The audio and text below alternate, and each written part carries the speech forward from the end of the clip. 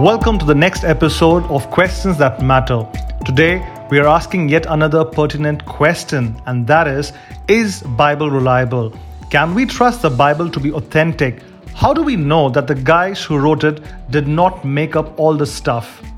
Joining me is Thomas Zakaria, and we together hope this podcast will be a blessing to you. So Thomas, has there been objections raised about the reliability of the Bible? Yes, of course, many. In fact, you will recall the book The Da Vinci Code, which became quite popular. And Dan Brown, in this book, questions the authenticity of the Bible. He writes, the Bible did not arrive from facts from heaven. The Bible is a product of a man, my dear. Not God, he says. The Bible did not fall magically from the clouds. Man created it as a historic record of tumultuous times, and it has evolved through countless translations, additions, and revisions. And he says history has never had a definitive version of the book. Yes, that's right. I remember another book by Deepak Chopra called The Third Jesus, in which he says the facts about Jesus have vanished over time. The four Gospels are unreliable as evidence about the actual person. How can Bible meet its test when no other documents even shows that Jesus existed? Yes, you're right. Deepak Chopra too takes a hit at the reliability of the Bible, and there of course are many other people who do not trust the reliability of the scriptures. And perhaps what we could do is to take a look at the objections raised and ask ourselves, is the Bible a reliable document? How do we know that all that is written in there really happened? Are there any outside sources beside Bible that would corroborate the incidents mentioned in the Bible? Absolutely. I think we should not shy away from the objections that are raised. Rather, we should be able to look at them and be able to answer them. So when a historian would want to check the accuracy of any ancient document, he or she will run it through three primary tests to validate its authenticity, to evaluate whether or not the documents are factual.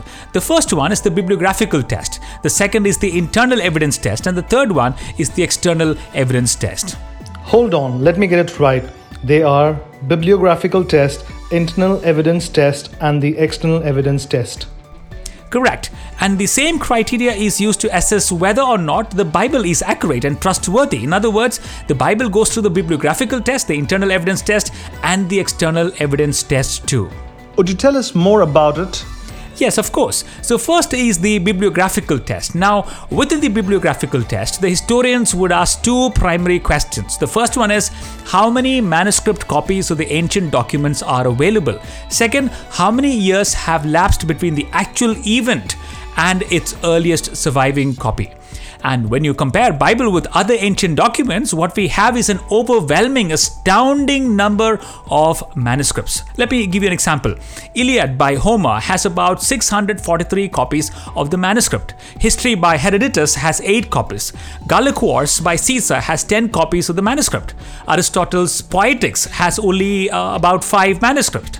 Even the Quran has very few manuscripts, as the process of recording the Quran was controlled by Islamic leaders who burnt any copies that contained variant readings. Whereas when you look at the New Testament, it has more than 20,000 copies of the manuscript. Yes, it has more than 20,000 copies of the early manuscripts. 5,300 in Greek, 10,000 in Latin, and 9,000 miscellaneous copies of the New Testament. Now, the number of New Testament manuscripts are way too higher. Now, why is this important? It is because the more the number of copies we have, the more sure we are about the content and what might have been in the original. And if you look at the second parameter, we are asking the question, how many years have lapsed between the last written original and its earliest surviving copy? Now again, the gap in Iliad is 400 years. The gap in History by Herodotus is 1,350 years. The gap in Gallic Wars is 100 years. And the Hindu Vedas were passed down orally over thousands of years even before they were written down. So the gap is much, much higher. Whereas the gap in New Testament between the actual events and the earliest surviving copy is just about 50 years. What does this mean? The lesser the gap between the actual events and its earliest surviving manuscripts, the lesser the chances of legends or myths creeping into them, lesser the chances of interpolations in them. For example, when the disciples spoke and wrote about Jesus' life and resurrection, his readers to whom these events happened were actually still alive, meaning that his readers were free to check out the truth for themselves and protest against the details if they were wrong.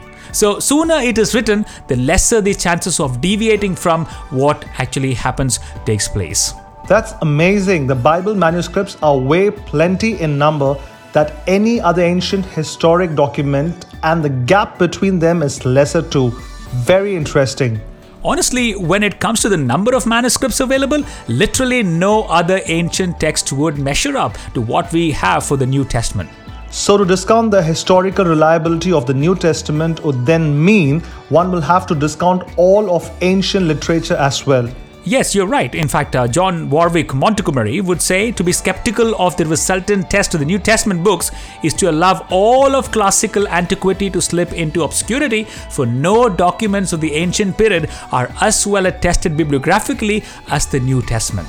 How about variation in them? Are there any variations at all? Yes, now this is part of the internal evidence test, where you look at each of these manuscripts for variations in them. And yes, there are variations, but these are about 0.05 to 2.5% of variation, and these variations are basically inconsequential. That is, these variations are found in spellings, numerical differences, sentence or word order changes, etc. Now, it is Neil Lightfoot who says practically all of the variations found among the manuscripts do not affect our present text or any central belief of the faith.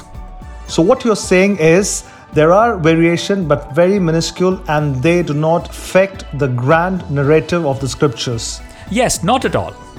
What is the external evidence test? Sure. External evidence test would look at documents outside the community that will corroborate with the document that is studied. For example, does the work of secular historians of those time corroborate with what is written in the Gospels or in the Scriptures? Do they match up? And interestingly, we have many such writings from the secular historians. So, for example, Thallus, the Samaritan historian, writes, he talks about the darkness that occurred during the time of Jesus' crucifixion as an eclipse. Cornelius Tacitus, the Roman historian, writes, Christus, the founder of the name, was put to death by Pontius Pilate, procurator of Judea in the reign of Tiberius. Marbar Serapion, the Syrian historian, would write saying, what advantage did the Jews gain by executing their wise king? It was, in fact, after that the kingdom was abolished. Flavius Josephus, the Jewish historian, would say, now there was about this time Jesus a wise man, for he was a doer of good works, he was the Christ. Now, so as I said, there are many historical secular writers who would write about the very life of Jesus Christ. Now, on the basis of this, it is Edwin Yamauchi, the professor of history of the Miami University, who said that even if we did not have the New Testament of Christian writings, we would still be able to conclude from such non-Christian writings such as Josephus, the Talmud, the Tacitus, the Pliny the Younger, about the life, the death and the crucifixion and the resurrection of Jesus Christ. Yeah, when Deepak Chopra says no other documents even shows that Jesus existed, we would point him to the many documents that already exist outside of the Bible, isn't it? Of course, yes. And the facts about Jesus have not vanished over time, as he says. It has actually been carefully recorded not just by the gospel writers, but also by many secular historians. That's interesting. How about the Old Testament? Yeah, you see, as far as the Old Testament is concerned, till about 1947, the only Hebrew manuscript evidence before the Christian era was the Nash Papyrus. But all of that changed. All of that changed in the middle of the last century. In 1947, a shepherd boy accidentally stumbled upon what is now called as the Dead Sea Scrolls.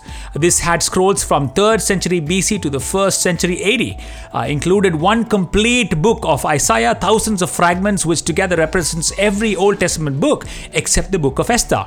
Interestingly, they all corresponded almost exactly to the Old Testament that we have today. So that means we could simply reconstruct the original on the basis of the overwhelming manuscript we have. Yes, certainly. And to counter Dan Brown's objection that the Bible has evolved through countless translations, additions, and revisions, and that history has never had a definitive version of the book, not really so. The exceeding number of manuscripts itself attest to what the originals were. And today I'm told archaeology is called as the fifth gospel.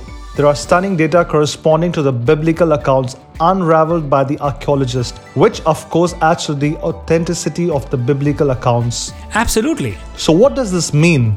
This means if you're listening in and you haven't read the Bible, do read it, just as the most reliable, the most historical, and the most accurate account of events that has taken place in history. Besides, it not only tells you of events that happened in the past, but also proclaims truth and salvation. They will tell you how to do life and live life and be saved from the clutches of sin. Second, if you happen to be a Christian, do not ever be embarrassed about carrying this book called as the Bible in your hand. In your hand is a book of antiquity that has been so well preserved for thousands of years. And of course, read it with great reverence and learn from it. And when others would ask about this book, do tell them, look, this is the most historic, the most accurate book, which has the most number of manuscripts. A book that is trustworthy indeed. A book that leads men from sin to the saving knowledge of God in Christ. Wonderful. So good to know this. The Bible we hold in our hand is the historically and factually accurate and can be trusted. Well, thank you so much for joining in. Hope this podcast has been a blessing. We will be right back next week. Till then, take care and God bless.